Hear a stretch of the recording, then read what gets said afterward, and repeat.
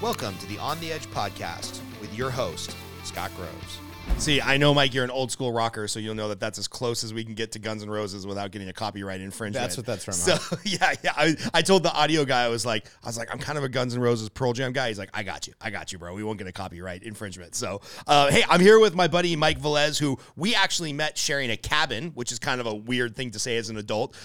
Jump straight into it. Just up right, yeah. So Mike and I, we met at Jocko Willink's immersion jiu-jitsu camp, which is 8 days out in Maine. It's epic. If you do jiu-jitsu, if you're interested in getting into jiu-jitsu, it's probably the best $2,500, $2,200 or something like that. Yeah, something like that. Something like that, yeah. Like the best $2,500 I spent last year because it was 3 times a day, jiu-jitsu, great people, all kinds of great leaders, food, lodging, just find a way to get there by flight, and we'll show up. So I showed up. I didn't know a single person who was going to be there.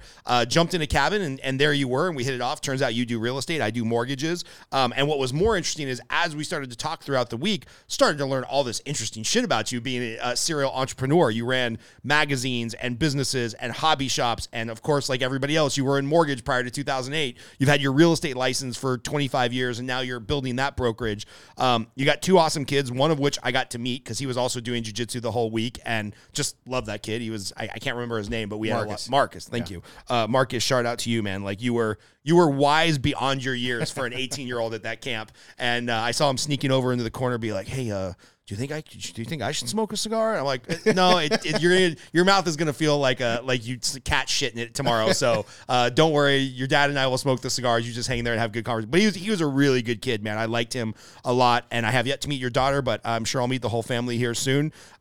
So I think for the podcast, we're just gonna label you serial entrepreneur. Is that fair? What did I miss in the bio? Better than serial. There's other worse serial things I could be. Totally. Serial killer. I don't know. So tell us about your journey, like going through, you had a soap business for like jiu-jitsu antibacterial, you had magazines, you had this, like, When does your entrepreneurial career start? It's like ADHD where you can't keep focused on one thing.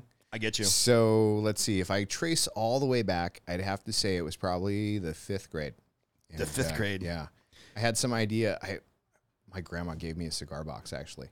Nice. And I had the idea, well, you know what? I'm going to tape it. I'm going to see if this kid will pay me to take his trash from his desk to the trash can.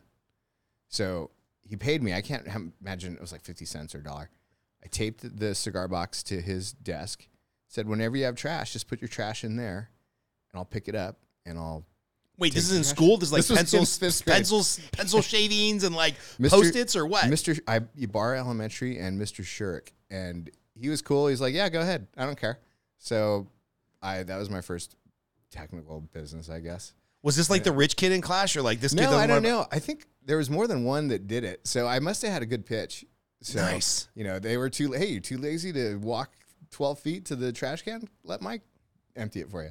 That's a funny story, man, because me, Andrew Medina, Steve Tan, a couple other guys, we did the same thing. Like, we won all the candy at some, like, auction that we had in 6th grade, and we're like, hey, man, what are we going to do with this $25? And we're like, all right, Andrew, on your way home, you buy a bunch of Jolly Ranchers at Smart and Final. We'll sell them tomorrow. And then we just repeated this for a bunch of days until all of a sudden the school caught on. Andrew had a couple $100s in his pockets. All of us had pockets full of Jolly Ranchers, and then we got suspended for a day for selling candy because this is before every school in LAUSD had candy everywhere. So we were ahead of our time, and that was also my first entrepreneurial journey. So we lived close to a golf course, and my friend Eric, his dad would buy beer by the case, and so he'd have like 7 or 8 cases of beer in his garage, and we got the bright idea let's sell his beer. So we would take a case of beer and sit. I hope this wasn't in 5th grade. Maybe 5th or 6th, but we would sit by where the golfers had to cross the street, and we would offer them ice cold beer, and we'd sold them beer at, I don't know, 12 years old. Amazing. And the golfers loved it. We were probably selling it way too cheap, but it was 100% profit for us. Yeah, when you steal the product, the profit's amazing. So yeah, his dad, if he had a few beers, maybe he didn't miss any cases. But so there was that, and then sold baseball cards. I had a friend, his dad and him had a card show. It's actually really famous back in LA. It's called Frankensons, and I would buy baseball cards from the neighborhood. We had a lady across the street. Her son had gone off to college, and she had all these baseball cards, and she offered to if I wanted them. I said sure, so I bought them from her, not by like $10, I think. But there was like Ricky Henderson rookies and all kinds of stuff, like from 78 to like 83. And so I probably sold a few $1,000s worth of cards for $100 maybe back then, looking back. But so yeah, I would sell baseball cards. And then my dad and I had a hobby shop in Rolling Heights. What's a hobby shop, by the way? You mentioned that before we started recording, in like Hobby Lobby, where you buy garland and stuff for your wreaths. Or no, like there's a chain called Hobbytown USA. Okay, something similar to that. So it was we got into radio control cars when I was 5th grade, 6th grade. That was a big year, I guess. Yeah. So 5th, 6th grade, 11 you years peaked old. At 5th grade. And so we got into radio control cars, and my dad, he worked for Mother's Cookies, and he'd drive a cookie truck and deliver, and I'd go work for him during the summers and stuff. And my junior year of high school, we opened up a retail hobby shop down the street from our house next to a grocery store. And before that, we had electric motor cleaner that we would sell. Like we had a packaging company that they would formulate it, and we would sell that. So my dad had that kind of bug too, but he was, blue collar guy, sold cookies. But we owned a hobby shop in those years, and would sell radio control cars, models, stuff like that. And then you remember the Pog craze? Oh, yeah. So Pogs. I was trying to explain to my kids what Pogs were the other day. And Chris, for people that don't know, you're going to have to like insert a video here of people putting the Pogs in the slammer and trying to flip them over, because it doesn't make any sense. I have no idea why they were popular. They caused so many fights at my junior high. I still have my whole collection, just hoping they'd be worth something. You still have your Pog collection? Yeah, I still have like 1,000 Pogs and like 20 Slammers. Holy shit. I mean, I remember this was such a big deal at Roosevelt Junior High School in Glendale, California. They made a rule nobody could bring Pogs to school because like Tommy Huang and a couple of these other guys, like we would just get in massive fights over Pogs. And they're just pieces of cardboard. Like pieces of paper. And then we would, I can't remember, this is going back, but I would go somewhere and I would buy the blanks, like basically somebody would get an aluminum bar and they would just slice it into, slammers. And then I'd go to there was a burger place down the street that had a coin-operated vending machine for stickers, and they had Power Ranger stickers. So I'd put the Power Ranger stickers on the aluminum blanks, and I would sell $1,000 worth of Pogs a day to these kids, all cash. So holy cow. I would come home, and it was like the counting, when they're counting the money in Scarface. Yeah. This was like 1s and 5s and like a stack. Shoot, if anybody from the IRS, I reported it all. So yeah. Totally reported it all. If the NSA is listening, it was all reported. Yeah. So I was like 18, 19, and I would come home with stacks. 500. A good day was $1,000, like the most, but about 500 a day. Like, holy shit. there was a few months of this. Of course, I was 18. Yeah. And so you bought a car stereo, yeah, and a like beeper. Just blew the money. We'd go to Vegas. Yeah, of course. All the time. And if I didn't discover Vegas until I was like in my 30s and 40s and had more self-control, I would probably be retired. Because like when you live in LA and Vegas is just 4 hours away and it's an easy weekend trip, and the $1,000 here, the $300 there, the $500 here on either gambling or booze or girls or whatever. In your 20s, you think about that. You're like, compound interest, overtime. I'd be retired. I'd be retired. Don't think about it. So, don't think about it. So she was my girlfriend at the time. She's now my wife. She still is 4 years older than me. So I was 18. She was 22. So we would go to the casinos. She would sit down first at the tables. And if they carded her, then we would, she would split. But if they didn't card her, then I'd go ahead and sit down. And I was 18. So we were playing blackjack and craps and all that stuff at 18 in the casinos with Pog money. So, how long you been married? Oh, geez. Man, you're going to get me in trouble. 26 years. What's the secret, man? It's been fun. I love her. She loves me. It's up and down. Marriage isn't easy. Yeah, so. No marriage is easy. No relationship is easy. But 26 years is 26 years. We laugh at each other's jokes, and our kids, they're great. They're awesome. So it's not easy, but it's fun. What's the best thing you did with your kids? looking back now that they're both adults? Oh man, you know, I worked a lot, and so I definitely regret not spending more time with them when they were younger, especially now when you look at like pictures Yeah. and or video. Just anything like sports was pretty big. I mean, my son, he did everything. Like he did t-ball, he did roller hockey, football, and it wasn't until like wrestling where he kind of excelled at that, and he didn't want to do it at all. Like he going into freshman year, I kind of forced him to do. He's on the smaller side. Yeah. And you know, because at this point you're a black belt in jiu-jitsu. So 5 years ago when he was a freshman in high school, you were already well deep into your jiu-jitsu journey and kind of knew wrestling would probably be good for every man. Exactly. And every woman. Like my daughter takes it more seriously than my son does. Yeah, I wish I did it when I was in high school and I didn't. Yeah. And all my friends that were wrestlers, I had a lot of friends that were wrestlers, and they were all tough dudes, good guys, you know, like just legit folks. And so I kind of forced him to do I think it was like a 2-month or a month camp. It was, you know, drop him off, pick him up. It wasn't like anywhere far. And he did not want to do it. He was like crying about it. Like, I hate this. I'm never doing it. It was the first time where I felt like kind of really bad for being super stern. I told him, dude, you're going to do this. You're not going to quit. You're going to finish this. And when you're done, if you want to quit or you don't want to do it again, no problem. At least you did it. But you're not. You're going tomorrow and the next day. And about 2 weeks after that, he was like starting to get in the groove. And then his first day freshman year, he was like, oh, this is the greatest. He was kind of stressing about, you know, going into high school. And when we were kids, we'd hear about, you know, freshmen getting thrown in the dumpster and stuff. Right. And so he came back from school the first day and he was like talking about how cool the wrestling team friends were. And so he did wrestling throughout high school, and that was great. His senior year, he was like undefeated in league for his weight division, and he was at a tournament, and a guy was on his back, and he twisted a certain way, and with those wrestling shoes, man, they're planted. There's lots of traction there, and his ankle it fractured his ankle, and it was a real bad like injury. Yeah. He almost needed surgery, but not quite.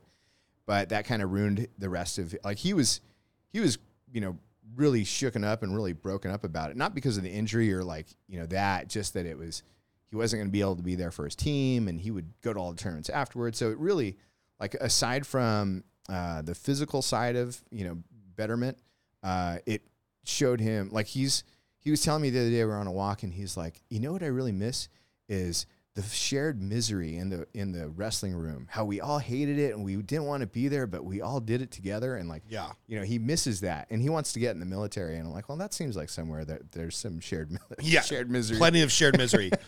And you can pick your level of misery. You know, you can go all the way up to Navy SEAL or Marine or infantry in the Army or something like that and be really miserable, or you can like, you know, pick a lower level of misery, go into the Air Force and do logistics or something. So that's where he wants to go. And my daughter, she cheered. So when he played football, he went into football because she was cheerleading, and so we would spend time at the football field. You know, they would be practicing, and she got really good into cheerleading. Like she's small too, and so she was a flyer, the ones that they throw up in the air. So as a dad going to like high school football games, like watching your daughter get thrown up in the air and just like your heart stopping on the way down to make sure that she gets caught. Please catch her. Yeah, that was really tough, but it was really good for her. And then when she went into college, she didn't want anything to do with cheerleading. So I was like disappointed at that, but at the same time, like, hey, that's her decision. Yeah. And, you know. Cool, man. So when you're younger, that's the Tesla leaving, Chris. There's a weird electronic humming in the background. That's the car pulling out. Just more proof that we do this in my garage. So you got it, like, this greatest hits journey, right? Where you have the hobby shop, you start publishing magazines on RC cars and craft beer and RC helicopters, and then eventually jiu-jitsu. Like, where was your passion? What happened? Like, tell us about the entrepreneurial journey into magazines, because that seems interesting, and also like you caught the tail end of it before the mass magazine publishers mostly started to die, right? So 95, I started my first magazine, and it was a radio control car magazine. I started it from the back room of the hobby shop. So we sold, there was a magazine there was 2 or 3 magazines that we sold at the store. What Yep. year was this, by the way? This was like 95. Yeah, because I remember in the 90s, so I would have been in high school, RC cars were a big deal. Oh, like yeah, the yeah. gas engine and the racing. Actually, Chris's brother spent all of his allowance for like 2 years and every gift putting together this RC. And, you know, he'd want these $40 tires that his mom would be like, bro, you're crazy. Like, this is a toy. Yeah, it's crazy what you can spend. Yeah. You know. It's big boy toys. So anyway, so mid-90s, you start this RC car magazine. Yeah, so I published the first issue and sent it to, just started calling hobby shops and mail it out to them. And about maybe 6 issues in, I talked to a newsstand publisher, and we got national distribution across the country. And probably about a year and a half after that, basically every major bookstore, grocery store chains. I went to Japan to cover an event, and I met this. Wait. This is funny because, like, we live in the world where, like, getting new YouTube subscribers, you're like a couple at a time, couple hundred at a time. You went from the back of the store by the Six magazine to like a national publisher being like, yeah, I need 10,000 copies or what? Yeah, so the first, man, the numbers are going to throw me off. I think we printed like 5,000 copies out of the gate, but it was free. The first issue was free. Right. And advice of one of my advertisers, well, put a price tag on it. I'm like, okay, but we're going to give it away for free. And that model, you know, the free model wasn't the greatest. So we started charging for it. And yeah, so there were different steps. So I think I moved out of the hobby shop for a few years, or not a few years, a year maybe, rented some space for my father-in-law in Covina, and then got a place in Chino. I'm throwing all these addresses out there. But anyway, so leased a bigger space just because I needed it. And my first hire was an art director. So I was doing a lot of the stuff at the beginning. And so my first hire was this guy, Andy. And later on, he would get hired by Motor Trend from the work that he was doing for me. So really super talented guy. In fact, he's working on some layouts for my real estate stuff right now. But or not right now, but today. So super talented guy. And then in 1999, I went to Japan to cover an event, and I ran into this guy, Derek Bono. Like an RC car event in Japan. Yeah, it was like a world championship. So the RC business was huge, you know, at the time relative to everything else out there. And so, yeah, I met this guy, Derek, and him and I hit it off really well. And he was working for a company out in Connecticut, and I kind of bit the bullet, and I offered him a higher salary than he was getting paid.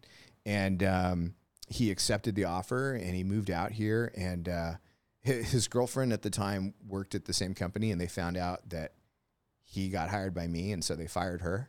So he called me, and he's like, hey, do you need another graphic artist?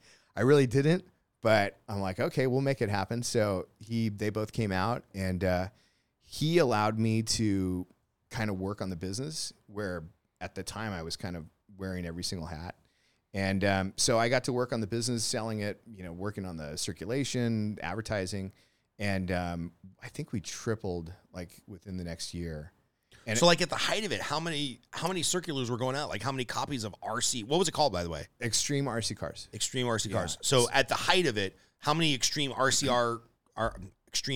car copies are going out? So, our peak year was probably 2007, and we had 3 magazines. So we had Extreme RC, we had RC Heli, which is a radio control helicopter magazine, and then we had Beer magazine, and Extreme, I think it was like 232 pages, and I want to say we were printing like 65,000 copies. So Jesus.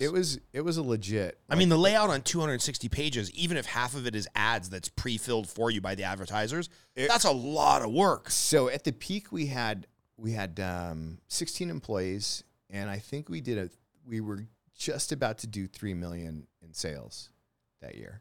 Wow. And we had 3 or 4 graphic artists.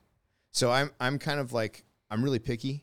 Yeah. So, and I always wanted to look the best. And that was something that we always got compliments on, and how good our magazines looked. And so at this point, you're like high on the hog. You're like, dude, I'm going to be the next Rupert Murdoch. Oh, it was I'm awesome. gonna. The magazine business back then, the internet was around, but it wasn't like, if you wanted to sell these little RC cars, you had to be in the magazines. And there was 4 competing, believe it or not. There was 1 out of Connecticut, 2 out of Connecticut, one out of Santa Clarita, your area, and then us. And so it was a real competitive market, and everybody was, battling for that dollar. And then 2008 hit, October 2008. We were at a trade show. I remember we were in Chicago, and it was when Lehman Brothers went out of business or whatever. Yeah. And man, I didn't realize the gravity of what had happened until I got back into the office the next week. And every time the phone rang, it was somebody cutting their contract. So I remember within a week, I think we lost about $600,000 in advertising that was not going to be coming in. And and it's interesting because if you think about 2008, okay, it's a housing crisis. All right, I get it. That causes some trickle down and ripple effects into the securities market, into these investment bankers. But if I know why it happened, but thinking back, why does that affect whether or not somebody's going to buy a $300 RC car? Is it just because it's a luxury item and people were racking them up on credit cards, or are people fearful? Why does the housing market affect RC cars? It wasn't that week. It was actually the month. And if you remember, the election was going on. So I think the media just really pushed that the end of the world was coming financially, and everybody thought, shoot, I better not spend this money. So advertisers, we had companies that were, let's say they had 6 or 7 pages of ads at $2,000 a pop, and they decide they're going to scale back to a third of that or a quarter of that. So every time the phone rang, I knew it was, money that was going to be gone. And the crew, the people that I had working for me, they were really like family, So, and I didn't want to let anybody go. So I held on and thought, oh, it's just temporary. We'll get back. I'm a pretty positive thinking person. And, man, it was tough. It was tough. So going into, right now, there's a lot of talk about a recession, and people that own businesses, I'm telling them, hey, don't be afraid to let people go. It turns out to be the best thing for them, because then, they don't have, they can go find something else. Yeah, they can be the first one on the job market to find something else. Yeah, exactly. So the mistake I made back then was keeping people on too long. Yeah. And later on, it would turn out I had to close the whole business down. Did it bankrupt the business keeping people on too long? Oh yeah, for sure. Oh, I took out so much debt. I think I had a second on my mortgage, or a HELOC, and just pull from that. There's money there, and then all of a sudden that dried up. Right. I had an extra $100,000 that I could draw from, and then I get a letter that, oh no, you don't have that anymore. So it was tough. I will never forget. And I'll just use his first name, Al. Al came in, and this is when I realized we had real problems. I was working at Washington Mutual. I had been slinging $250,000 line of credits like they were candy, because everybody in Burbank, California, saw these massive property appreciations. A lot of people had not gotten in the habit of using their house as an ATM. So my standard client like Al would have a house that's now worth $600,000 in kind of the Rancho Old Horse District of Burbank by where Disney Studios is now. He owed $110,000 on it, and it was worth $600,000. He might be doing some renovations or buying an investment property, so we could do an easy qualifier $250,000 home equity line of credit just based on your equity. Tell me what your income is. As long as your credit score is over 720, we'll just give you the line of credit. Cool. I was slinging those like hotcakes. There was one month I think I did $11 million in line of credits, and I thought I was rich because I was making $90,000 a year or something. And he came in. He's like, "Hey Scott, what's up, man?" And he's like, I got to take a $75,000 advance on my line of credit because I'm buying an investment property. Seems like there's going to be some good deals in the market. Cool, man. Bring it up. Won't let me do the transaction. Bring it up. Won't let me do the transaction. And it turns out, to your point, somewhere in the covenants of page, 13 of that line of credit agreement was that the bank could cut it off at any time, even though it was a 30-year term. So when he thought he had $250,000 of available credit, they dropped that home equity line of credit down to $2,000 above his outstanding balance. And now he had a $13,000 home equity line of credit. That's exactly what happened to me. And it wrecked him. And I remember almost watching a grown man cry because he's like, I don't have the money to buy this property without this line of credit, and I've got $20,000 on a good faith deposit that's already been released. And I'm like, I didn't know what to say, man. It was brutal. And then of course replicate that through the entire industry, and now you have a housing crash. Yeah, I don't think we're gonna have that type of situation coming on, but we're definitely gonna go into a leaner time where, I think liquidity will be an issue. Yeah. You won't, rates might not go, sky high, but it's going to be harder to get people to lend you money. Yeah, I mean, if you just look at, COVID gave us this weird blip where everybody had to stay home, so the national savings rate went through the roof. Like, we had a positive national savings rate for the first time in a long time. 18 months later, That's all gone. it's all gone, and credit card debt is the highest it's ever been, and student loan debt is the highest it's ever been.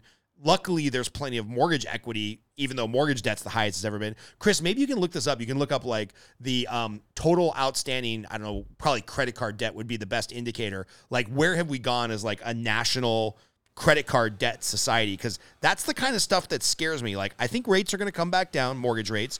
I think there's going to be some housing out there. But at some point, the borrower has to qualify. And if the borrower's $30,000 in credit card debt and doesn't feel comfortable buying a house, then you don't have a buyer, which is scary. $925 billion at the end of Q3. $925 billion. What, in relation, how much has that gone up over the last, year, decade, whatnot? If you can find that stat, that'd be great. Yeah, so it was at high 600s in 2014 Q2. No, it's gone up very steeply. Like 20. Sorry, I'm looking at a graph. That's why I sound like a 30, moron right now. 30%. It was at like $750 billion in Q1 of this year. And now it's at $900 billion? Yeah. And I mean, over 900. Overnight. So it's gone up over 25% in overall credit card debt in 12 months. And consumer rates have never been low. Right. But now they're the highest they've been. When I got into mortgage business, I was refinancing people that had like 13, 14% mortgages.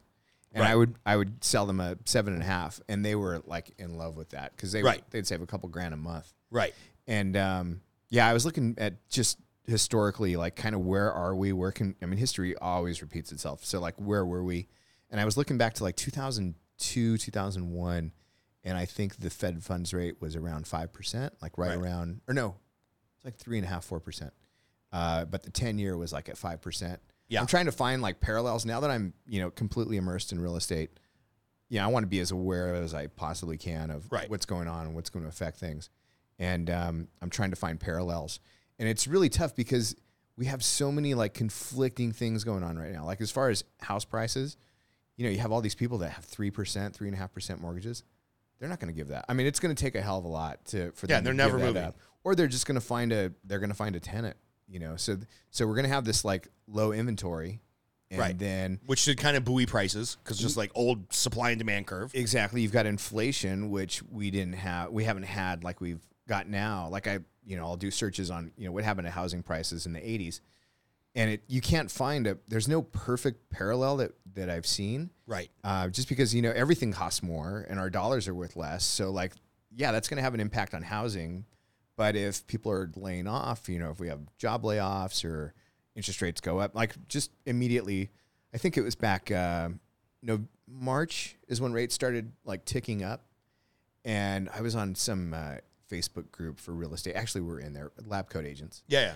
And I was telling people like, don't be surprised if rates like go way up and things slow down. And the argument was, oh, well, inventory is really low. And it takes two. It takes demand and supply. So if demand falls out, it doesn't matter what the supply is. Right. Prices are going to come down. And we've seen that. I don't think we're going to see like a major crash or anything like that. But we're definitely going to see continued downward pressure. Agreed. So yeah, I mean, because if you think about in like the areas that you and I have serviced, take it from kind of East LA into the NELA, Northeast Los Angeles corridor of like all the cool areas, Eagle Rock, Echo Park, things like that. A starter home now is $1 million.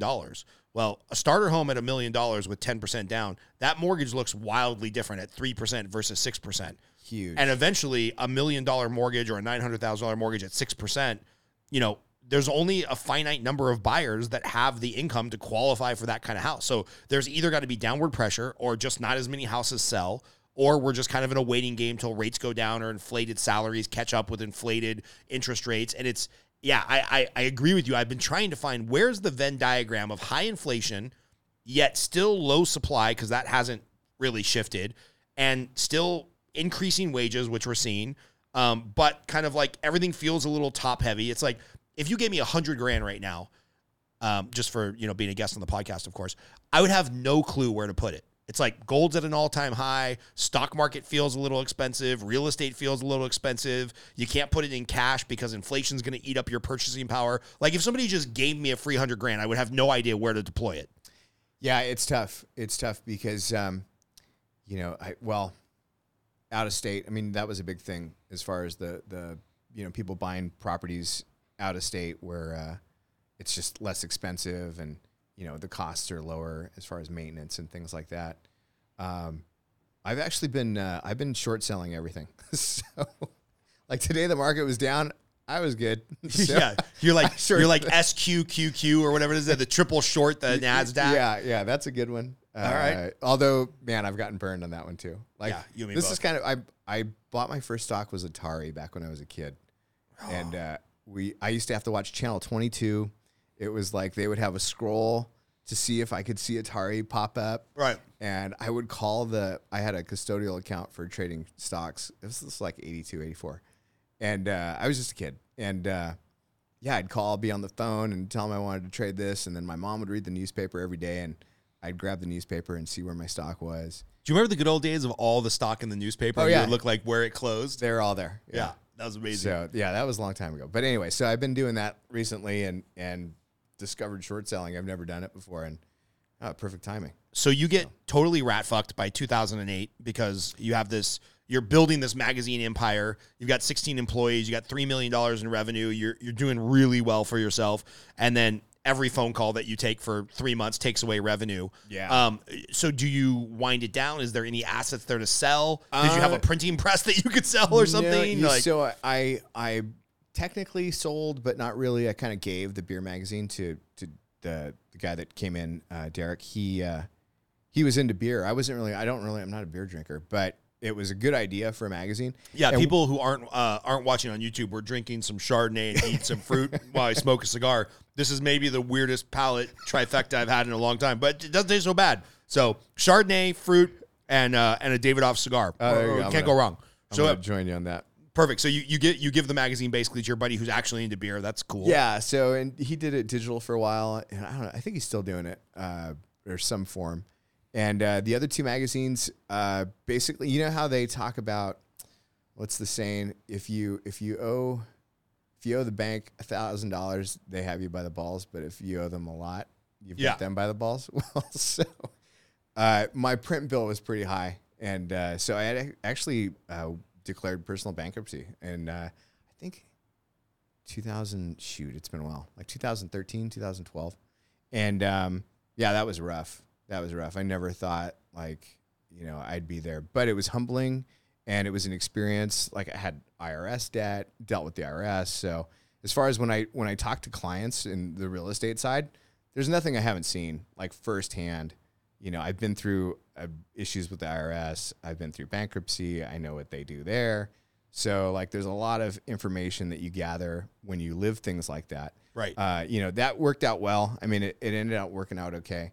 And so let's see, where were we? So where do you rebuild? Because I know then you relaunched a jiu-jitsu magazine. Well, so I had an acquaintance of mine that this was like 2011, and he had the idea, or he thought, hey, there's no jiu-jitsu magazines.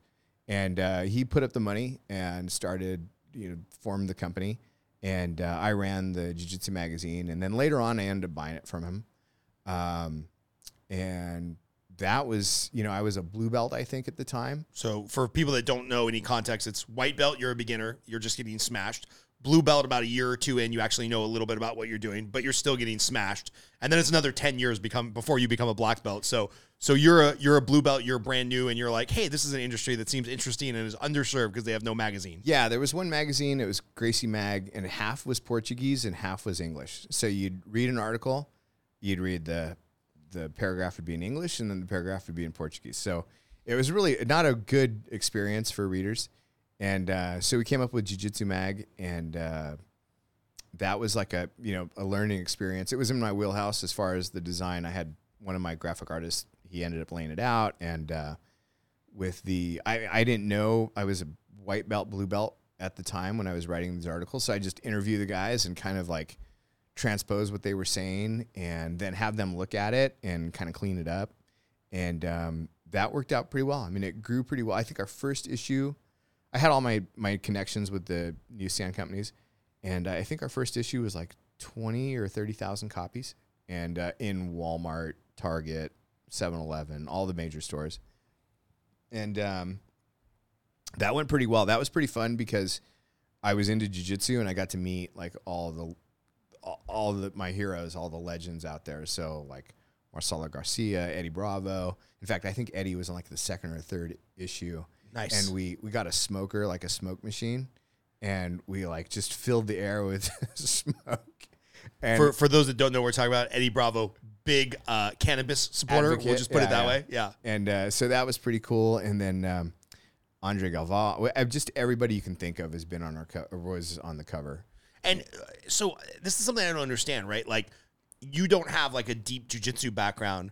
Is it just such a draw, or was it such a draw to be in a magazine? You could just call, Galvao, the 80cc world champion, and be like, hey, we have Jiu-Jitsu magazine. We want to put you on the cover. I'll be there with a photographer and to take an interview. And they're just like, hell yeah, I want to be on the cover of a magazine. Is it an ego thing that gets you in the door? Because when I think about starting anything that has a 20,000 thing a month, widget per month distribution, that seems overwhelming, like insurmountable. So times have changed. Right.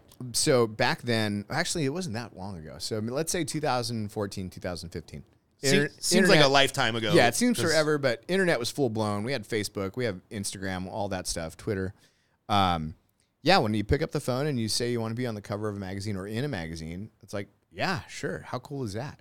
Like, you walk into an office for some company or some person, they don't have like framed tweets, on the wall. They have framed covers of the time they were in Forbes or Rolling Stone or whatever it is. So right. That cachet of the magazine, I don't know if it still exists today. I was in a Barnes & Noble the other day and thinking, man, who's buying magazines? There's like nothing I would buy a magazine for. Yeah. Every time I'm at the airport, I look at like Recoil magazine as a magazine about guns and prepping and stuff. And I kind of look at it. And then there's like DuPont Registry, which is like all the rich stuff I'll never be able to afford. And then there's a car magazine with something. And I always reach for it. I'm like, I'm not going to buy a fucking magazine.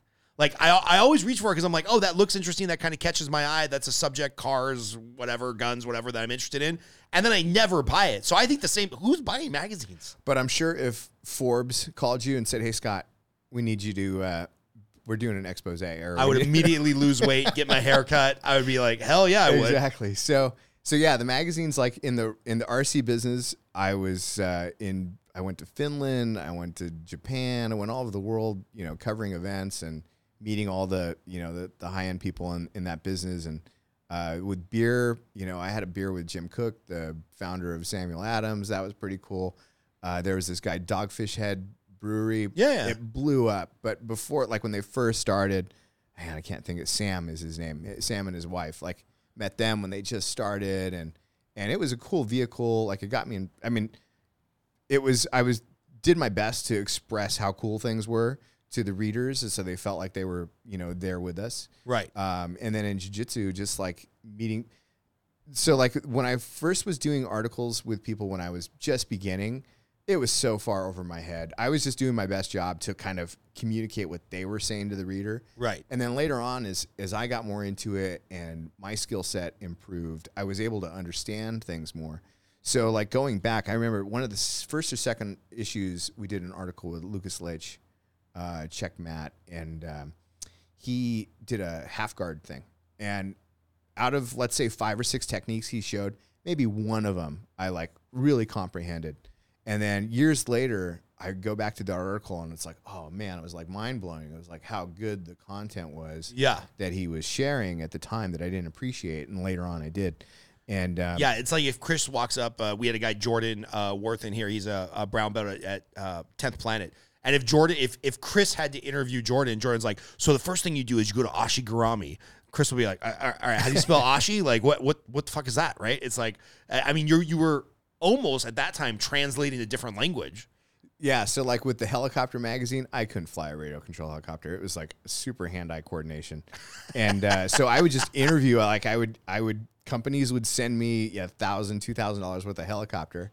and I would give it to one of the guys that I knew at the field, and he'd build it, and I'd take pictures, and he'd fly it, and I'd ask him how it felt and this and that, and translate it into an article. And so did the exact same thing with. So in all these magazines, you obviously had an art director, but you're doing the interviews, you're finding the talent or the guests to interview, you're managing the business. Like you were really like a one-man publisher. So yes and no. So like, have you heard that book? What is it? The Six Geniuses. It's like the number one. It's like on the top 10 business bestsellers right now. It's about six geniuses, and Okay. everybody's got these six geniuses, and some are good, and some you fit and you don't.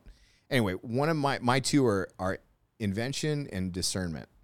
And so inventing, like, I love to start things. So starting the magazines with the car magazine, it was probably like 2 or 3 years before I kind of got a team behind it, and then they kind of took over it. So from the day-to-day, as far as like writing stuff, I wasn't doing much of that. Then I started the helicopter magazine, same thing, like did that hard work to get it going. And then found, like, I hired somebody from Oregon and flew him out, and he moved down here. It was a real business. So, like, and he became the editor and the publisher, or the editor of the magazine. And then he hired a team member. So, that was what he was into. That's what he was passionate about. So, on the beer side, I would write articles, and I would just do a shit ton of research. I'm not a beer drinker, but I can tell you how a lager's made. I can tell you where they store it. I can tell you its history. Tell you what's the difference between lager and the ale and the temperatures that they would ferment it at, or, so it was just a lot of knowledge, finding that knowledge, doing that research. And then later on, I didn't do anything to that. For the Jiu-Jitsu magazine, I was pretty involved all the way from the beginning because it was something I was still like passionate about. When I had the car magazine, let's see, I started 10 years earlier. And so like 3-4 years into the RC cars, I'd been doing it for 15 years, and it was like, Yeah, I'm out. This is the last thing I want to do is hang out at a racetrack. Right. But with jiu-jitsu, it's kind of one of those things, like you get so used to it, you don't feel right when you don't do it. So, Right. That kind of carried me through with the magazine. Like it was never boring. I was never disinterested in it.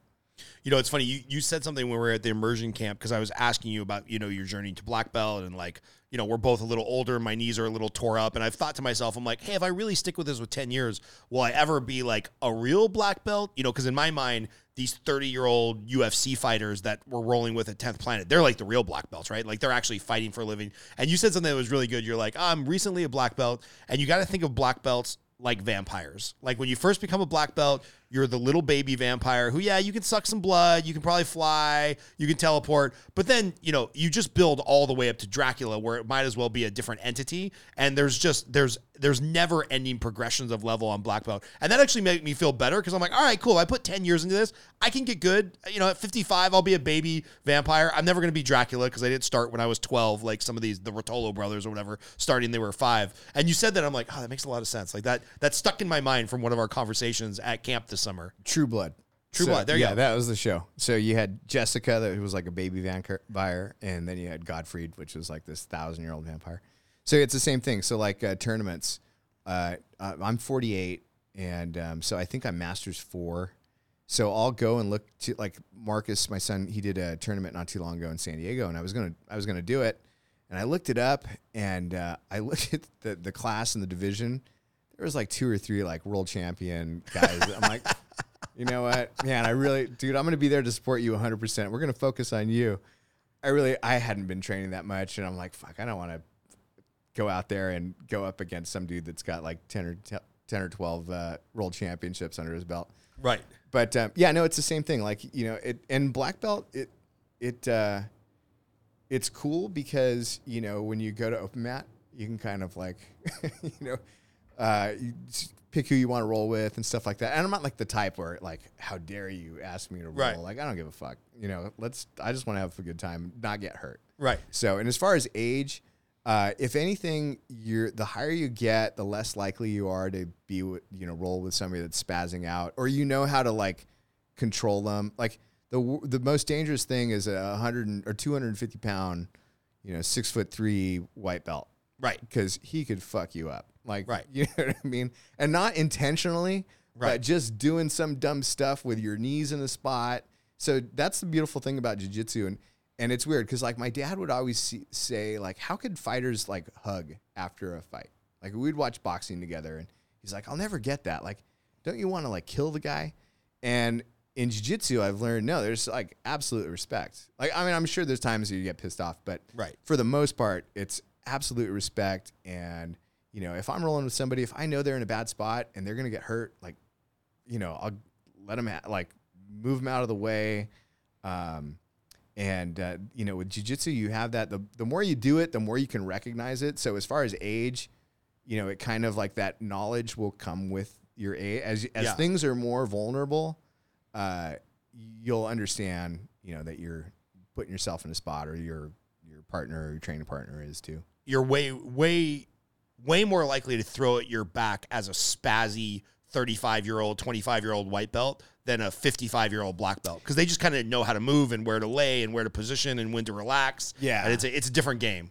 And it's not to say that they're not dangerous. Like through the magazine, in fact, this is I'm a complete fanboy for Jocko, right? Yeah, me So too. so when and my daughter's gonna give me shit for that because she always makes fun of me for I've got this Get After It cup, and I only drink out of it when I've earned it. So Right.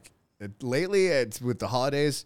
Haven't been earning it too much lately, so I haven't drank out of it too often. But you know, when I like crush it at the gym, then I'll drink out of the cup. Anyway, I went down there. It was for an article, and I got to roll with him the first time, and I think I just got my black belt maybe, and man, it was like a freight train. Like there was nothing I could do. I couldn't stop it, and I think he tapped me like 5 times in like 6 or 7 minutes. It's always discouraging, right? Yeah, exactly. So as far as, you know, don't let age fool you. Right. Not that I mean, I think we're the same age, but yeah, so that's a different thing. And, you know, that's getting back to jiu-jitsu. Like, man, I've had the pleasure of rolling with like some really amazing people like, Jean-Jacques Machado. And, you know, the fact that he doesn't have that hand, don't let that fool you, man, because he will mess you up. Yeah, it's still crazy to me that one of the best guys in the world in a sport that's like so dependent on grips is missing a hand. I mean, it's just insane.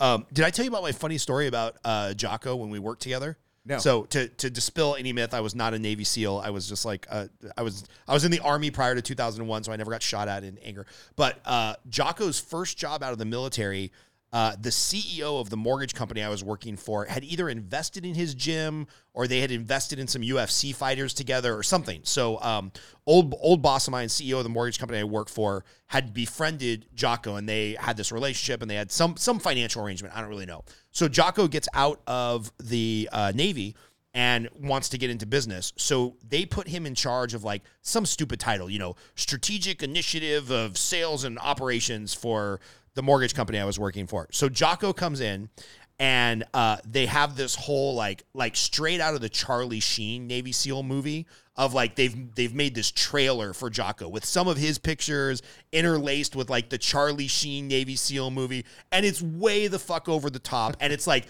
Team America, fuck yeah, you know, coming to save the motherfucking day. I mean, it was so bad. And so Jocko gets introduced to us as this guy who's going to be our new mortgage like development specialist. And I go, all of us, all the top producers were like, bro, this like Neanderthal is scary as shit. Can he even spell mortgage? And like, that was a joke. Like, hey, Jocko, do you know that like mortgage has a T in it? Of course, nobody would say that to his face because he could wreck you and destroy you. But so Jocko Willings starts at this mortgage company, and he's going around for like 6 months trying to cure problems in different departments. And at the time, I was one of the few guys that was doing a bunch of jumbo loans. So he comes, and you know how he's like super intense. He's sitting in my face like we're knee to knee. There's not even a table. He's like, all right, Groves, tell me what's going on with this jumbo department. Like what's working, what's not. And he's like furiously taking notes. And I was the most anti-extreme ownership person at that time. I'm like, this person's fucking up. That person's fucking up. This person doesn't do that right. I'm so awesome, you know, because I'm like a 32-year-old loan officer that knows everything. And I mean, it was like the exact opposite of extreme ownership. And I strongly believe the culture at that mortgage company, the lack of extreme ownership, the finger pointing. I would love to get him drunk one day and ask him, because he's not going to insult anybody, but I'd love to just give him some truth serum and be like, be honest, man. That conversation that we had about the mortgage and me not taking extreme ownership and that being the culture of this mortgage company, that's really what started you down the path. Because shortly after that, he left and started Echelon Front, which ended up becoming the consulting company and writing Extreme Ownership. And then 3 years later, I see him on Business Insider, Navy SEAL author and business coach, Jocko Willings. And I was like, hey, I know that guy. So one, I'm going to take some small piece of credit that mortgage company was so fucked up that it helped launch Jocko's career. And second, I remember at that time, so this would have been, 2012. So I'm 31, 32. We had a lot of conversation because at the time I owned a little boxing gym that was on the back of my property. We had a bunch of local kids that would come box and pay $10 a month or whatever. And I had invited him over to go boxing a bunch of times, and he had invited me to San Diego to try jiu-jitsu. And we just kept missing each other. And I'm like, dude, that's one strategic friendship that I really missed out on before he became a really big deal. So I like to think that effed up mortgage company, which doesn't exist anymore, they got absorbed because they could never turn a profit, helped launch his career because of how bad we were.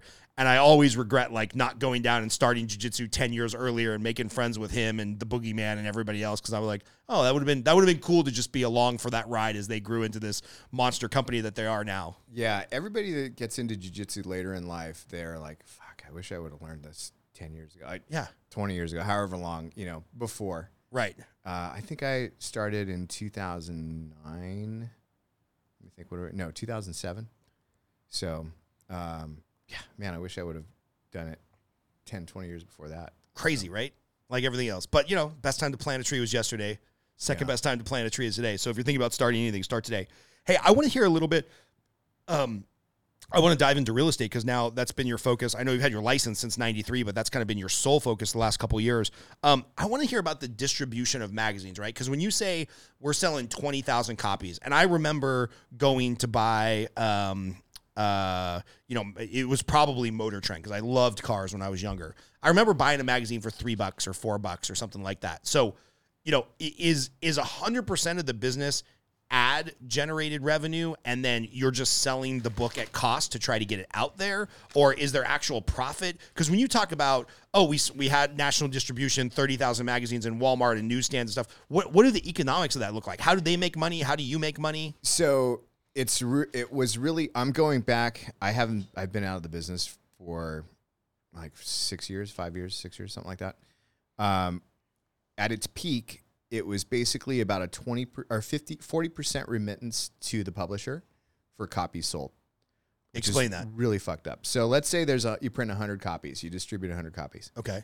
Let's say you're shooting for a 30% sell through. So 30 copies get sold. Wait. So this is the first thing we got to address. If you ship out 100 magazines, 70% are ended up in the dumpster and 30% get sold? I'm going back. My memory's not so good. I want to say 40% was if you were selling 40% sell through, that was great for specialty magazines. If people came out with a Princess Di issue and it sold out, I mean, that's an anomaly. But the average consumer magazine, not talking about the biggest players, but specialty magazines like crafting and stuff like that. Yeah, This Old House or car RC magazines cars or whatever. Yeah, or full-size car magazines. So 40% was kind of like a goal, sell-through. So 100 copies get shipped out, and let's say 40%, best case scenario, 40% of those sell. And they sell for $1 a piece, right? You get 40 cents comes back to you for those 40. So you printed 100 copies, you sold 40, and you get 40% of that. So it's, it's not. So you make $16? Yeah, and you had to print, distribute those 100 copies. And so that's where the ad dollars, again, we're going way back in time. I can't tell you the exact ratios. Right. But yeah, you sell as many ads as you possibly can. Subscriptions were always great. So sometimes you would have different publishers would have different subscription models. You'd have people that needed to sell the subscriptions, and then you had companies that would sell. You'd get an offer in the mail for $1 for a year. Well, they're just selling the ad dollars, or they're just selling, the ad figures. So for us, we were a small publisher, so we relied on the subscription income. We relied on everything, basically. So newsstand, I remember this was a lesson in economics, a hard lesson. So I did a promotion in 7-Eleven, and I think it got us like 25,000 extra copies distributed for that month. Well, I had to pay for 25,000 copies to get printed extra. And how much is it to print a 100-page magazine, 200-page man. magazine? Dude, you're going way back. Is it like $1 or $2? No, not quite that. It was like about 75, 85 cents. Okay, so you can at that drive scale. You can drive printing way down if you're doing massive runs. Yeah, like at the height, I was buying paper by the rail car. Wait, say again? I would buy paper by the rail car. So if it was about 45,000 pounds of paper that I was buying. So like a shipping container, you're buying paper in not reams, not boxes, not truckloads, Rail a shipping cars. container, a rail car full of and paper. I'd put it on my American Express. So I had a ton of points. Do you remember what your biggest charge was for paper? Like, did you drop like 50 G's on Amex for paper? I think no. I think the most I ever did, yeah, pretty much 46. It was like, man, my memory. You're testing my memory. I definitely charged 46 grand a couple times on paper. Holy cow. And again, this is not like this. I started from one. I launched the magazine with one credit card. I think my limit was like $1,200 or something like that. And I figured, you know what? I went to junior college. So, Right. and I figured, well, this is my education. If it burns and fails, you know, that was the cost. And, but it was a good business for a long time, you know. All right, so you ship out 100, maybe you sell 40, you get 40 cents per the 40, so you make $16, but you spent at least triple that on printing. So it really is all ad based. Like if you're not selling ads to you can't even get the copy out, right? Yeah, like you had Consumer Reports that had no advertising, and I mean their subscriptions were really expensive. That's a tough model. I don't know how they did it. But yeah, the whole business was broken, and it was really like there was a ton of consolidation in the print business and also in the newsstand business. So you would have territories. It was I had different publishing consultants that would deal with, you know, the circulation side. And they'd always describe it as kind of like a mafia thing. Like you had people that had the territories and they were really set on, you know, no competition coming in. And then you had this company called Anderson News that kind of consolidated everything, and they bought all the mom and pop distributors. And where do they make their money, right? Because you send out the 100 copies, you sell 40 of them, and they're making 60 cents a copy. So they made $24 for doing nothing other than being the middleman, because you had to pay for the material, the shipping, you had to get everything there. They're just making 60 cents profit on the magazines you do sell. Yeah, so it was all consignment for them. So they were just middleman working on what got sold. So you would have, let's say out of that 60%, you would have my distributor, Curtis Circulation was my distributor. And I think they would charge like 10 or 12%. And then the rest would go to the retailer that would sell it, and then to the distributor, Anderson News. So you had all these different layers siphoning off that dollar that gets spent at the newsstand. All little taxes on the system. Yeah. And if you were making these RC magazines, I mean, 270 pages seems like a lot, man. Like, what was the end user, the hobby shop, selling it for? Like, what was the client paying for? $3, $5? I think we were at $4.99. $4.99. Yeah, and it was it was a sizable publication. It was 232 was the highest, I think, in counts of 8 and 16 and 24. Yeah, that's how your brain operates signatures, now. Yeah, back then, man, you're bringing back flashbacks. But yeah, so that's how that would work. And yeah, as far as ad dollars, you know, every dollar. And it was like, my dad being in the grocery business, he would always tell me, well, think about it like milk. Like, right, milk only is sellable until that date.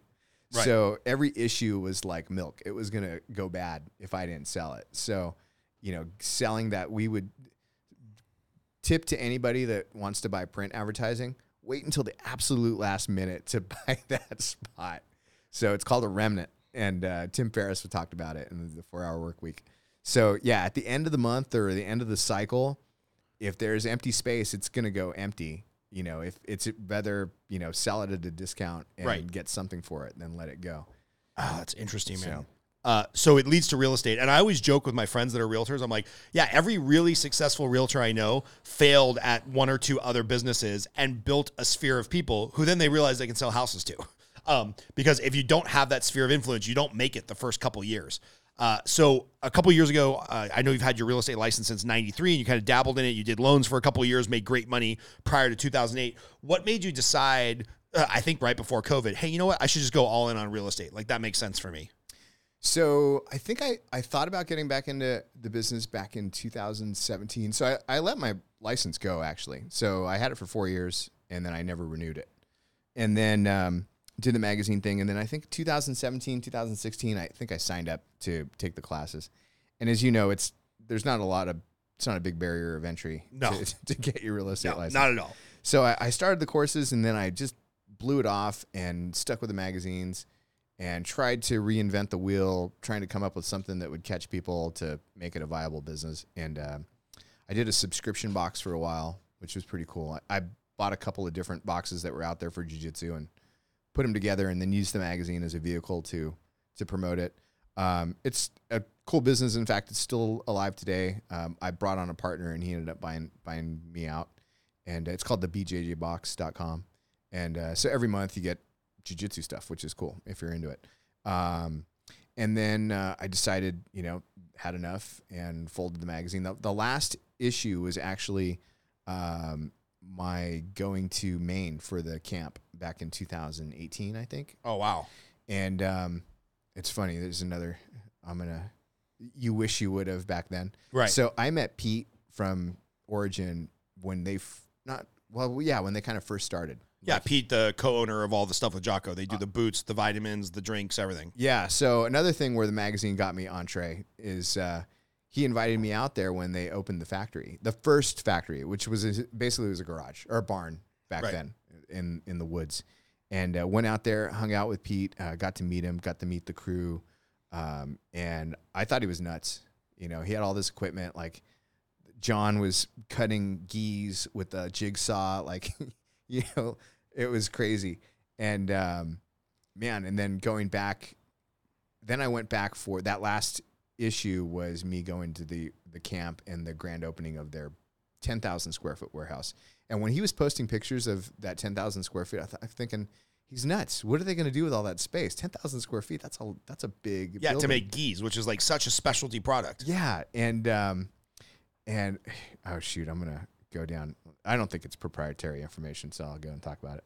So Pete and I, we would talk quite often. So we would call each other, and I send him the Blue Ocean. I thought that'd be a perfect book for him, and sure enough, man, he has built a Blue Ocean. And so we would talk all the time, and he saw that I had done an interview with Jocko, and he called me a couple weeks after that when it came out, and he's like, "Hey, what did you think of this Jocko guy?" Because he didn't know anything about him, and I'm like, "Oh, super serious guy, really good, real good information." And I guess Jocko had approached him about, he's told the story on Rogan and stuff. Right. He had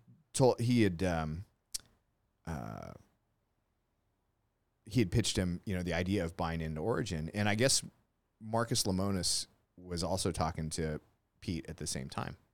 And he's like, I don't know what would you do? Who would you go with? And I'm like, Jocko, his audience is more likely to buy geese than, somebody else with a ton of, bringing a lot to the table, but not as unique to what Jocko brings. And, so then, that because of that phone call, because I gave my stamp of approval, I'm just kidding. Later on down the road, man, looking back, this is, and you're part of the story. It's cool. Well, it's, and I'm the only one that, it's a big deal to me, but nobody else cares. Right. But I remember Pete called me so Pete bought a company called, Q5, and it was a supplement company. And this guy, Bill, ran it. Super good guy. I knew Bill. He did some stuff in the magazine, and we had a real good relationship. And Pete bought it from Bill, and he asked me if I wanted to be a 10% owner. Oh. And it was $10,000. And I could have swung it, but I'm like, I wanted to focus on the magazine and just, really focus on that. I didn't want to, dilute my energy. And I was going to be the marketing side, the magazine, and bring that to the table.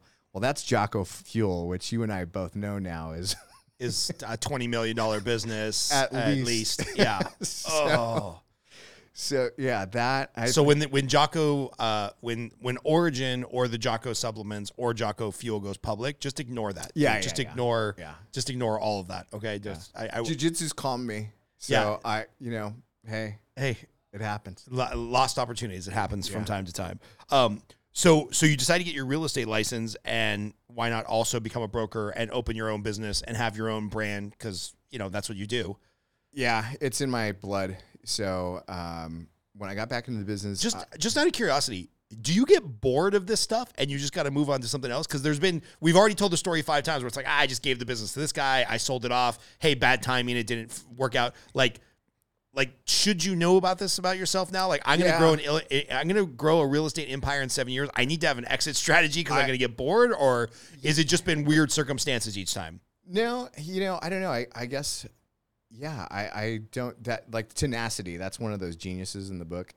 I don't have the tenacity. It's like the bottom on there. And that's like sticking through to the end. Right. So I'm good at starting things. It's like a Seinfeld episode. You're good at holding the or you're good at taking the reservation. Yeah. So I don't know. I'm really into it. I really like it. And it's one of those things where I like to talk a lot. I like to show people how much I know, which is kind of like a know-it-all, right? Which can be a asshole trait. But if your realtor knows what he's talking about, I mean, that makes you feel better, right? Right. So, and I've met a lot of really cool people. Like I've got clients that have, in fact, that first year, actually he wasn't, so Andrew, you met Andrew and my nephew Dylan.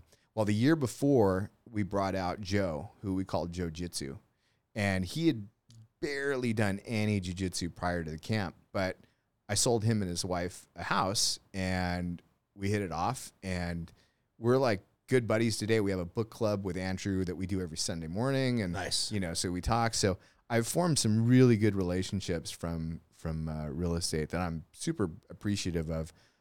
These two, Matt and Laura, we just closed today on their sale of their house, and I told them I'd mention them in the podcast, so nice. I'll clip this and send it to them. I met him at an open house and we hit it off. I was wearing Birkenstocks and shorts and the shirt, or one of these shirts, at an open house. And then the other day I asked him, hey, can you guys write me like kind of a little recommendation or something?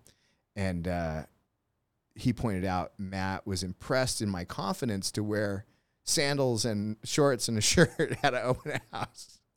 So these are my people anyway. So no, we're friends now. Like, they're super cool. We're going to hang out. And actually I had them over to my poker night, like 2 weeks ago. Nice. So, but yeah, I mean, it's awesome. I like it. I can't remember what the fuck your first question was. That's another thing too, is ADHD runs deep. Yeah, no, we start talking about this stuff and it's just like the interest in building a real estate brand. It seems to fit you, right? Like obviously from your time in the magazine and publishing and whatnot, you've got to know how to network, right? You got to know how to tell a story. I follow your Instagram posts. What's your Instagram, by the way? Bold Agent. Shameless self-promotion. And I actually enjoy it, right? Because you give the real talk. You're like, hey, by the way, you're like, here's some shit that's going on with California taxes. Whether you're thinking about coming here because you make so much money you don't care about the taxes, or you're thinking about moving because the taxes are kicking your ass, I'd love to be your realtor. And I was like, good for you for calling it like it is, because like taxes inform a lot of people's housing decisions. Absolutely. So there's people will say, like, I'll see realtors on Instagram or Facebook, and they'll talk about NAR's stats and this and that. Or there's one, Keeping Current Matters, that gives you like not demographics, but data. But it's always painted in the best possible light for you wanting to go buy or sell a house. Right. And sometimes it's not always the right time to buy, or it's not right time to do things. It's different for everybody. Right. And I don't like putting things, I want to be able to stand behind my words. And that was the thing, like, so with the magazine, being a publisher and editor in the magazine for 20-something years, everything that I would write in an email or in a letter or anything like that, I would always write it from the standpoint of, can I defend this? Like, I don't want to put anything out there that I can't defend or I can't back up or stand behind. And so when I would write an email, I would think, some Reddit, this was before Reddit, these were boards, the message boards.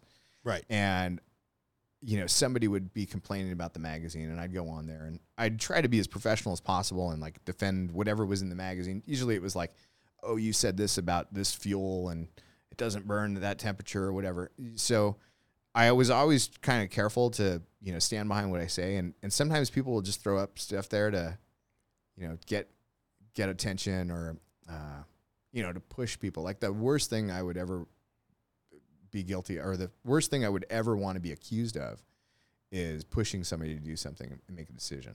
Right. So it's their decision. I'll give them all the information I can possibly come up with. And if I can't, like I've got a pretty good network. Like my real estate attorney is a jiu-jitsu guy. And so like, if I have questions that I can't answer or I don't want to practice law, so I'll call him. And, Ryan, shout out to Ryan, he'll give me the skinny on what's going on, and I'll convey that to my clients. So yeah, it is interesting how much there's that trust, right? Like if you trust somebody to, and I mean this seriously, if you trust somebody to not snap your neck when you're in a weird compromised position, you definitely have this like camaraderie or this brotherhood to be like, hey man, like I don't need a whole legal dissertation. Can you just give me the skinny on this real thing, right? Where a lawyer especially be like, well, let me dig in and understand the situation. It's like, no, dude, just give me the skinny. We trust each other. Whereas like one of the guys at the jiu-jitsu, I mean, I think I know his last name. He's going to come borrow my car, house sit, and walk my dog and feed my dog when we're out of town next week because we're going on vacation in between Christmas and New Year's. And it's like, I just know from our interaction at the gym, I can trust this guy to not go through my drawers and like try to steal my, coin jar or whatever. I just know that there's like a trust there. Cause when you have that physicality and it's like, hey, if I turn this way on accident, I'm going to blow out your knee and vice versa. Cause we're practicing some weird leg lock that I don't understand. Like there's just a level of trust there where it's like, of course that person's going to do business with you. Of course, when I need a house sitter, I'm going to trust that person over maybe somebody I've worked with in the past. It's just really strange. It's not there aren't bad apples. There definitely are, but Rogan's talk about it. It's like it weeds out people that either their egos are too inflated, and if you have a big ego, you see the guy. He comes into jiu-jitsu and he doesn't want to give up anything, and he gets his ass kicked, and Never comes back. You can't laugh. Yeah, exactly. If your ego's hurt, you're not going to come back. Yeah. Because you're going to get your ass kicked. There's always somebody bigger, badder, better, faster. Yeah. Better looking, everything. This is funny. The other day, I go to the morning class, and I haven't normally been going to the morning class. So I go to the morning class, and my buddy Jordan's teaching the class, and we do something. And there's a guy over the corner, clearly was like a ex-Division I wrestler. Like he's older, right? You can tell he's a little weathered, but he's got like real man strength, some cauliflower ear, square jaw. Looks like he wrestled in Iowa. And I'm like, whatever, dude. Let's go. Dude proceeds like to just throw me around like a fucking rag doll and taps me out about 10 times in a 5-minute round. And after the class, I go up to Jordan. I'm like, hey, Jordan, can you just tell me that guy's pretty good or a black belt or something? Or am I just like that much of like a pansy when it comes to jiu-jitsu? He starts laughing. He's like, you don't know who that is?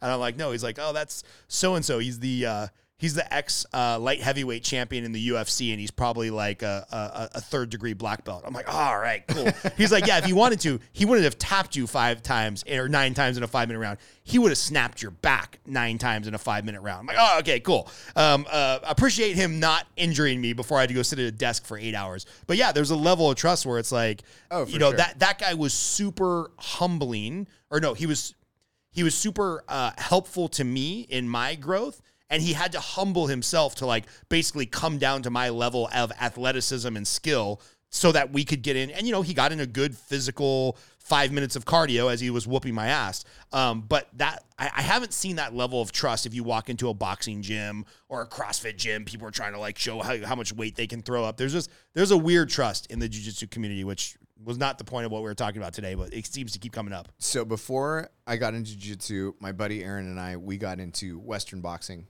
And that was kind of like the first, I think I tried like Jeet Kune Do after the Bruce Lee movie came out for like a month. It wasn't real. I don't know what it was. Anyway, so before I got into jiu-jitsu, I started Western boxing and did that for a while. And my buddy and we got into Muay Thai, and we found this trainer, and we would show up at his house at 5 a.m, and he'd open the garage and we'd sneak in and warm up. And he wasn't really a morning guy, so it didn't work out too long. And so we went to this gym out in Riverside, and the first class, like first time, not first time, but pretty early on Muay Thai. We never like really sparred Muay Thai, just Western. And the instructor throws like a roundhouse like head kick, like from the start, like immediately. And I'm like, and all of a sudden, I mean, that can knock you out or kill you. yeah, it was a hard kick. And I sound like a puss. Anyway, but that's not what you do like a student that's just coming in. I don't know if he had to show me that he could do it or what, but it became like, let's go 50%, and then it becomes 51, 50. And before you know it, you're trying to kill each other. And that's the cool thing about jiu-jitsu. Even if it gets to that level, you're not going to kill each other. Right. But it doesn't get like that too often. You know what I mean? And when I discovered, that was before I discovered jiu-jitsu. And then I got into jiu-jitsu, and I'm like, oh, thanks. I don't have to get punched in the face to get that same competition, thrill. And then about a year or two after starting, my school started a Muay Thai class. And so I got all my old gear out there and then started sparring. The same thing. And I'm like, there's a reason I don't like sparring. Right. With strikes. But anyway. Getting punched in the head is no fun. So what do you think for the Southern California real estate market? We kind of hinted towards it. Like, we're probably not going to see a massive drop in prices, but there is definitely a recalibration where sellers get it, right? Like they can't get top dollar, no contingencies, all cash, close in 7 days. Like it seems like the market is, I guess, evening out a little bit, right? Instead of an extreme buyer's market or seller's market or lender's market because the rates are so low, it's like, all right, everybody understands there's like some deal making to be made. What do this, for context, we're filming this in December of 2022, probably won't drop till February of 2023 because for one of the first times we're way ahead of schedule on our podcast. But what do you see if you're giving somebody advice going into 2023 into the housing market, specifically in Southern California? If you're selling, if you think you want to sell in the next year, do it now. Don't wait. Things aren't going to get better. I mean, you're going to have an uptick in you're going to have more buyers coming on the market cyclically, March, when spring kind of starts. But everybody and their brother that's thinking, oh, I'm going to wait, they're going to put their house on the market at the same time. So if you're thinking of selling, do it now. Don't wait. If you're a buyer, if you have a need, like if you really, like I've got people like sold a condo to this young couple. They've been living with their in-laws for I don't know how long, and they have to have a place to live. Get out. Yeah, right. So they got a good deal. They're happy. They got the rate. They can afford it. If rates come down, hopefully they're in an equity position. Actually, they went in with a fair amount down. That's one thing. Like I'll hear the term "marry the rate" or marry the house, date the rate, marry the house. I hate that. It's like you might be stuck with this mortgage forever, dude. Yeah, if the equity is gone and you can't refinance or you lose your job, you're screwed. Yeah. So or rates just don't go back down. Like 5 or 6 is not bad. Yeah. Historically. It could be this way for a while. So, don't count on that. If you're going in with 20% down, you've got that cushion, you probably can date the rate. But if you're not doing that, don't plan on that. Nothing is, who knows what's going to happen. And, just like there could be some black swan event that, nobody sees coming. Or, some people, we might call them a nut that they're way out in left field right now, but they could be right. So, right. Yeah, there's a lot of people that were way out in left field the last 3 years that turned out to be totally right. Yeah. So don't, take everything in. Don't poo-poo it immediately. Look at it. It's just like jiu-jitsu. So, take in as much information you can. Like with jiu-jitsu, there's techniques that don't work for you, but pay attention because somebody might try to use them on you. Right. And you'll want to know how to counter them or, be prepared. So as far as if you're buying, don't go in with a shoestring, like very little down payment. Maybe rent a little longer, wait, work on your credit, build up your bank account. As far as pricing, I think we're going to see kind of death of 1,000 cuts. It's not going to be like instantly there's going to be a decrease, but over time we're going to see all these. When I go on the MLS, I look at the hot sheets and I'll look at, price changes. 95% are price decreases. Right. So, longer days on market. Sellers, if they're motivated and they have a strong motivation to move, they're going to accept a lower offer. Right. Or they're going to come up with a price decrease. Right. As far as like I mentioned earlier, the interest rates being so low. If you have a 3% mortgage, man, the value isn't so much the house, it's that mortgage and that payment that you have. So, Right. and then you have options of what you can do with the property. Maybe you can lease it out for more than your mortgage payment and have a positive cash position. Right. Like, why would you sell it? You know, or some people just don't want to deal with the headaches of being a renter or, you know, being a landlord. Right. So that's going to keep inventory lower than it might otherwise be. But I do think we're going to have people that lose their jobs, and they're going to be in a position where they have to sell. Yeah. So Yeah. I think about it for myself because, like, my wife and I are very happy with our house. But it's like, you know, it's kind of track house heaven. We'd prefer to have a pool than not have a pool. We'd prefer to have a bigger backyard, maybe live in a gated community, whatever. But when I look at my mortgage, because we put a decent amount down, and it's like, all right, so I've got like 2.75 or something with no mortgage insurance with our HOA. I'm like $2,500 a month, you know?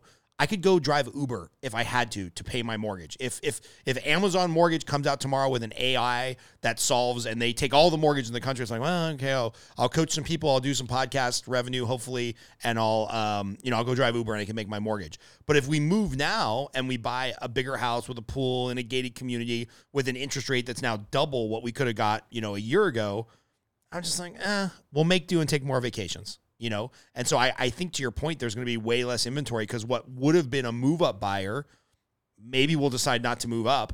And what would have been an empty nester sell and downsize to save money. They're like, well, it's not really a savings.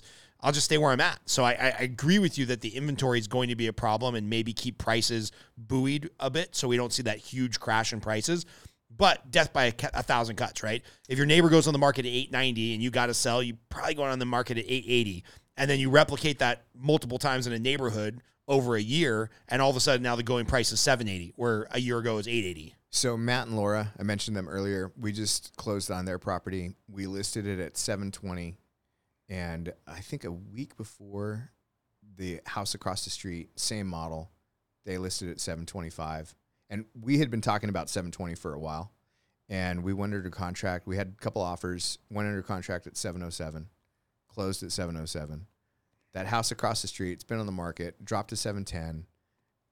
There's nobody looking at it. It's going to go under 600, or it's going to go down into the sixes. Yeah. So you got to be ahead of the market as far as listing right now. Right. You know, at or below. And as far as like what I use, I don't look at sale comps. I look at what's on the market. How long has it been on the market? Where's the price? Look at what's gone pending, what's gone under contract. Where is it at?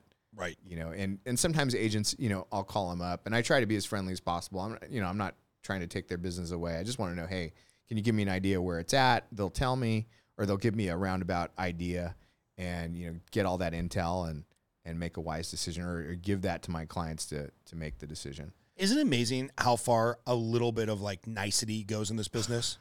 It's like there's so many realtors that have either an attitude or an ego, or they just don't have the interpersonal skills where it's like, I don't want to use this realtor by name because he's awesome and people will probably be mad, but he'll call listing agents and just through being polite, the listing agent will be like, you know what, man, offer $1,021,000 and it's going to be yours. I just want to work with you because you're a cool guy. And that's like not so ethical, but he's so fucking polite. And he's just well known in the neighborhood of being a good guy and never pulling any shenanigans and not trying to put two deals under contract at once and bait and switch with the down payment and the lender and stuff. That's just like people want to work with him because he's nice. And he's made a ton of money in the last 10 years because he's nice. Yeah, I always try to do that. And I want them to want to work with me. Right. So it gives my clients an upper hand and, a clean offer. Like, so the magazine business details everything because as soon as somebody gets the magazine, oh, hey, you misspelled this on page 24. Oh, dude, Chris hates it when the second he prints like our live event venues for our coaching events, he'll go through it. He'll come up to me and he'll be like, dude, I forgot to capitalize this T. I'm like, Chris, nobody except for you gives a shit. And sure enough, once in a blue moon, somebody will come up to me and they'll be like, hey, man, you know there's a typo on page 21? I'm like, 3-day coaching experience at a rock star price where you're meeting with some amazing people and you give a shit about the typo on page 21. You didn't capitalize yeah. Tuesday. So that's given me a real, like, super attention to detail. And when I'll get a contract and everything's left blank and either so like in California, you have your contingencies and what have you. And when people leave the the contingency to the default, which is 17 days, it's like, do you not care, or do you are not paying attention? Like, nobody's going to give you 17 days to go through the house. Right. Not. I mean, we might be in a buyer's market, but it's not that much. Right. Yeah. So I don't know if they're not paying attention, and I think, oh man, this is going to be a headache. And I'll let my clients know, okay, this agent, they had everything together. They were, in fact, this shout out to Albert this agent that was representing the buyers on this one, very professional, attention to detail. Everything was covered. There was no ambiguity in the contract. Or I'll have escrow call and say, hey, who do we bill for this, because it wasn't specified in a contract. Right. And so attention to detail is huge, and just be friendly. Make it seem like it's going to be a fun experience. You could be a dick down the road, but if you want to get the offer accepted, be nice, be friendly, return calls, return texts. Yeah. And, I had to remind a lot of people the last 10 years when it was just a seller's market. If you think about it from the perspective of the buyer, and I'm like, hey man, the buyer paid $100,000 over asking. They had 4 days to inspect the house. They've got the stress of not being able to have a loan continue. We get 22 days in and everybody's ready to blow up the deal or stab somebody or leave a 1-star review. I'm like, the buyer just needs a win. Can we give them $500 somewhere? Be like, all right, we're going to pay $500 to rekey the doors, or let me give them a $500 credit and say that it's coming from the realtor or something. They just want a win. This is just human psychology. You can, that old saying, beatings will continue until morale improves. That's what it's been like to be a buyer the last 10 years until about the last 10 months.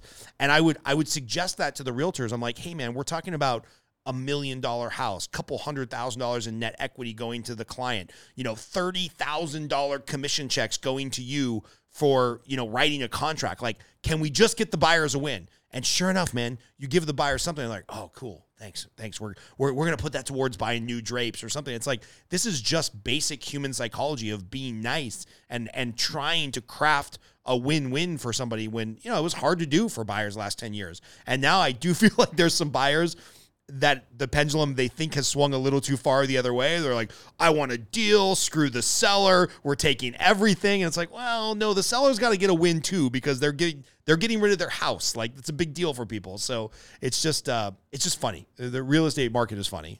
Yeah, you always want both parties to be happy. Or you don't want to feel like you've been taken advantage of. Right. Because you might finish through to the deadline.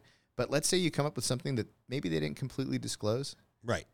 You're the first thing you're going to do, if you felt like they took advantage of you and that you abused you, man, you're going to call your lawyer and you're going to make a stink about it. Right. Where maybe if you felt like everything was perfect and maybe the seller didn't know something and it was an honest mistake, hey, you might let it slide. So, right. When you get everything you want, be careful. Because you might get something you don't want down the road. 100%. So I brought you those jams. Byron is his name. Oh, and by the way, what's Byron's last name? We're gonna Byron Graham. We got to give a shout out to Mixed Berry Jam, Aloha Pineapple Jam. This is called Jams. Actually, it's Fostering Jiu-Jitsu. Fostering Jiu-Jitsu is the Instagram, and then he's got hashtag Jams for Jiu-Jitsu. So him and his wife Britt, they make these jams when they make jams. And it's all natural and Wild Blue Belt Jam. I'm excited to dig into They're really these. good, and it's for a charity, and he'll help kids that can't afford jiu-jitsu with gis and stuff like that, and help with their tuition. And I just sold his house. He'd been there for 20 years, and he's a black belt. Just recently got his black belt, and we were so aligned with handling the transaction as far as the buyers. They asked for a ton of credit on. It was. House was built in 1937, so you can imagine there was a few things that needed done. And we were in line, and we wanted to give them a win, and they were happy. He was happy, and it was just in tune with not. Do these guys, do they make jams for a living? Yeah. So actually, he just put an offer on a house in Iowa, Council Bluffs, Iowa. So they were living out of a van, like by choice. right. Like vagabond lifestyle, Yeah, not like living down by the river in a van. He sold his house, they've been traveling the country for the last year or so. And they go to these different jiu-jitsu schools and they'll take their jams and they'll sell them to the students there. And he wants to open a jiu-jitsu school. So he found Council Bluffs and he's been texting me every day. Like, hey, what do you think of this? And they ended up putting an offer on a house that was built like before 1937. Like he must like old houses because Right. I think this was like 1910 or something like that. And but it's like on 2 acres, and he's going to pay cash for it, and he's super happy, and he wants to open a jiu-jitsu school out there. So Amazing, shout out man. to Byron And Britt. what they make jams, but this is just combining his passion of like the business and then giving back to the jiu-jitsu community, or does he have some crazy story about somebody buying him his first gi or what? No, I gotta interview this guy. I don't know. Him and I have been rolling together for about 10 years, and we are always friends. And when he decided to sell his house, he called me up and said, "Hey, you want to sell my house?" And sure.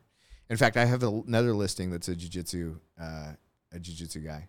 So him and his wife, they're selling. They want to move out, and so actually, the first big lease that I did was a commercial building for a jiu-jitsu school. So just you're talking about your sphere, Right. So and they signed the lease the day before the president went on air with COVID. So, yeah. Ouch. Yeah, the timing was really tough, but luckily the owner, actually it's a purchase option, so they're going to end up buying the building, and but it was the landlord was willing to give them quite an extension on making those payments initially, and it all worked out. Their school it's a real high visibility sector jiu-jitsu. Sean Roberts and his mother Laura own it, and it's like on a thoroughfare in Chino. It's Nice. like the main street, and it's a glass building. I mean, it's like three sides are glass. Amazing. And it used to be a furniture store, and you can't help but see what's going on inside. So, in the evening when the lights are on, he's got like 50, 60 people out on the mats, and it's just a huge billboard for jiu-jitsu, and their business has grown quite a bit. So What's it called? Sector Jiu-Jitsu? Sector Jiu-Jitsu Awesome. in Chino, yeah. Nice. And where are you working out these days? Like, what's your home gym? So I got my black belt at Gracie Baja in Chino, Okay, cool. Rafael Oliveira, and I haven't been going there much lately. Marcus has been, after wrestling, he wanted a more like competition focused school, so he's been going to Sector, which is Sean's got when they go to tournaments, it's like 60 deep. They have a ton of people that go, and so he's been going there and liking it, and I roll about once a week, do open mats, go to a class every now and then. So I'm old man jiu-jitsu, or dick jitsu. I do a lot of wrist locks and stuff. Shout out to Pete the Greek. Did an article with him. Dude, Pete the Greek. He was blown up. I was just messaging with him on Instagram the other day to come do a seminar in either Vegas or LA, either one, so I can make it. And we're going to have him on the podcast, I think. He's awesome. But don't be his uki. Don't let him. No, dude. No. Trust me. I can't think of the guy's name. We did an interview with Pete at Cavalry Chapel Wrestling, which they had a huge wrestling. We wrestled against them in high school. Okay. Highland High School, we wrestled against Cavalry Chapel, and it was always a good match. Yeah, so Jordan Bell, our last name was Bell. Anyway, he was his uki. Man, I was like furious. Like I would tell him, stop. It's good. We got it. We got the picture. But man, like wrist locks, dude, they're everywhere. So, and I don't, like in training, I don't get them on people, but I'll let them know they're there, and they give me an arm. Right. And they'll give me an arm bar. And to that point, we did an article with Josh Barnett. Man, Wait, I know the name, but I can't place who he is. So Josh Barnett, they call him the War Master. He's like big dude. He was in the UFC, did a lot of stuff in Japan. Eric Paulson, he trained at Eric Paulson. Eric Paulson's got a school out in Brea or Yorba Linda in that area. And so it's catch wrestling.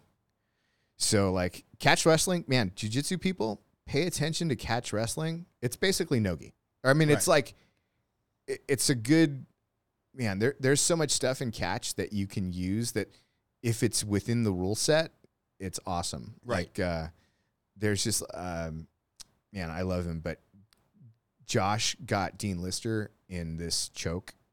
I don't know all the Japanese names. People throw out Japanese, I don't know what the fuck that means. Right. But anyway, so you think of side control, you always want that underhook. You know, if you're on top, you want that far side underhook. Well, he didn't have that far side underhook, but he would grab his inside thigh and just would wrench back, and it could be a neck crank, but not really. It's really a choke or a strangle if you're a, what's his name? Danaher, Yeah. So, but anyway, it's catch wrestling, like pure catch wrestling, super effective technique, but so much of that stuff, like that's like a hidden thing. Like Eric Paulson, follow him on Instagram because he posts some old shit that he did that was filmed back in the 80s or 90s. And, man, there's some really good stuff there. That's So, awesome, man. Jiu-jitsu folks, look at catch wrestling. So either real estate, jiu-jitsu, magazine, journey, stuff you're looking forward to in 2023. What did I forget to ask you, man?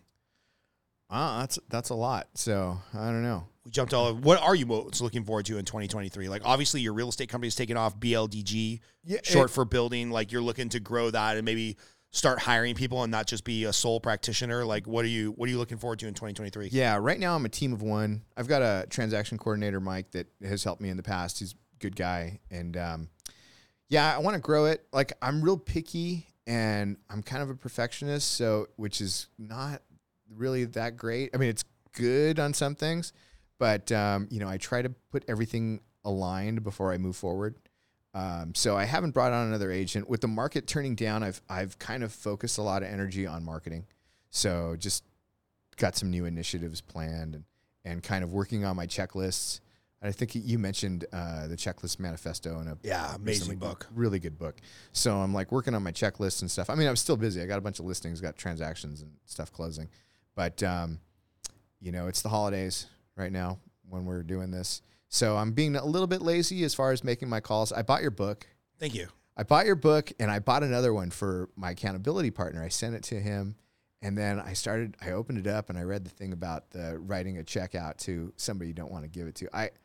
I've that's as far as I've gotten in the book, man. You're like, I can't write the check, dude. I'm scared to write the check. I don't want to write a check to Hillary Clinton or Gavin Newsom's election for next year, so I haven't gotten past that first page. But I will, I promise. By the way, I'm writing. I'm going to write another book. I've been thinking about it forever. So hopefully somebody doesn't beat me to it now that I'm going to say it publicly. It's like you and I are kind of the same thing. It's like red dot, blue state, right? Like I love California, and there's so much California has to offer, but they've just kind of gone down the rabbit hole of swinging the pendulum too far to the left and never like tacking back to the center. So I'm going to write a book called Red Dot Blue State about being a conservative. Have you got the domain yet? Yeah, I think I do own it. Are you better? So Chris, can you check, Chris, to make sure I still own that? I'm almost positive it's on You've owned GoDaddy. it for years. Okay, cool. So Chris Voss, you know who that is? Yeah. Never Split the Difference. Amazing book. So he went on Jocko's podcast and he talked about his new real estate book that he's got.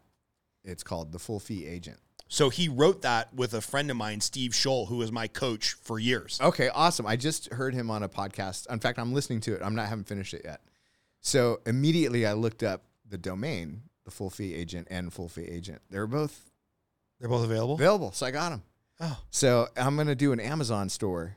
And some people do that. Although then I'm thinking, fuck, what if he still has those FBI connections and he figures out it's me? Chris is a cool guy. Off of his. I've met traffic. Chris a couple times and seen him talk and was on stage with him once, just as a volunteer. Super, super good guy. Yeah, he'll just neguate the domain away from you. I was going to say, if he wants the domain, have him call me. I'm sure we can work out something. Yeah. We had a guy on the podcast who basically made legal ecstasy, and he's in a mastermind group with Chris, and they're good friends. So we might hook up with that connection one time to have Chris on the podcast if he's out here in Vegas. I can sneak that'd him be on. awesome. Yeah, he's a big deal now. I should have got him on 5 years ago when he wasn't such a big deal. Last question, because this is always my favorite question to ask people: favorite movie and why? Oh, jeez, I heard that I was on the way out here. I was listening to a podcast. So by far, Risky Business. Oh, such a good movie. And it had everything. So like entrepreneurial, the future enterprisers, they had the memo minder, click it once, memo, and the whole story.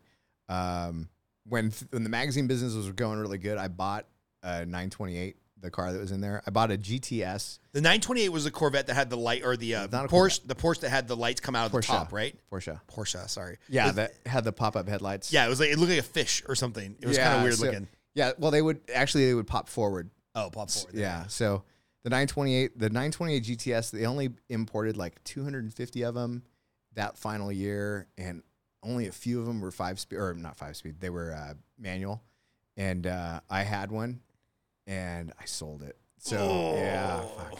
I bought it for 40. I sold it for 44.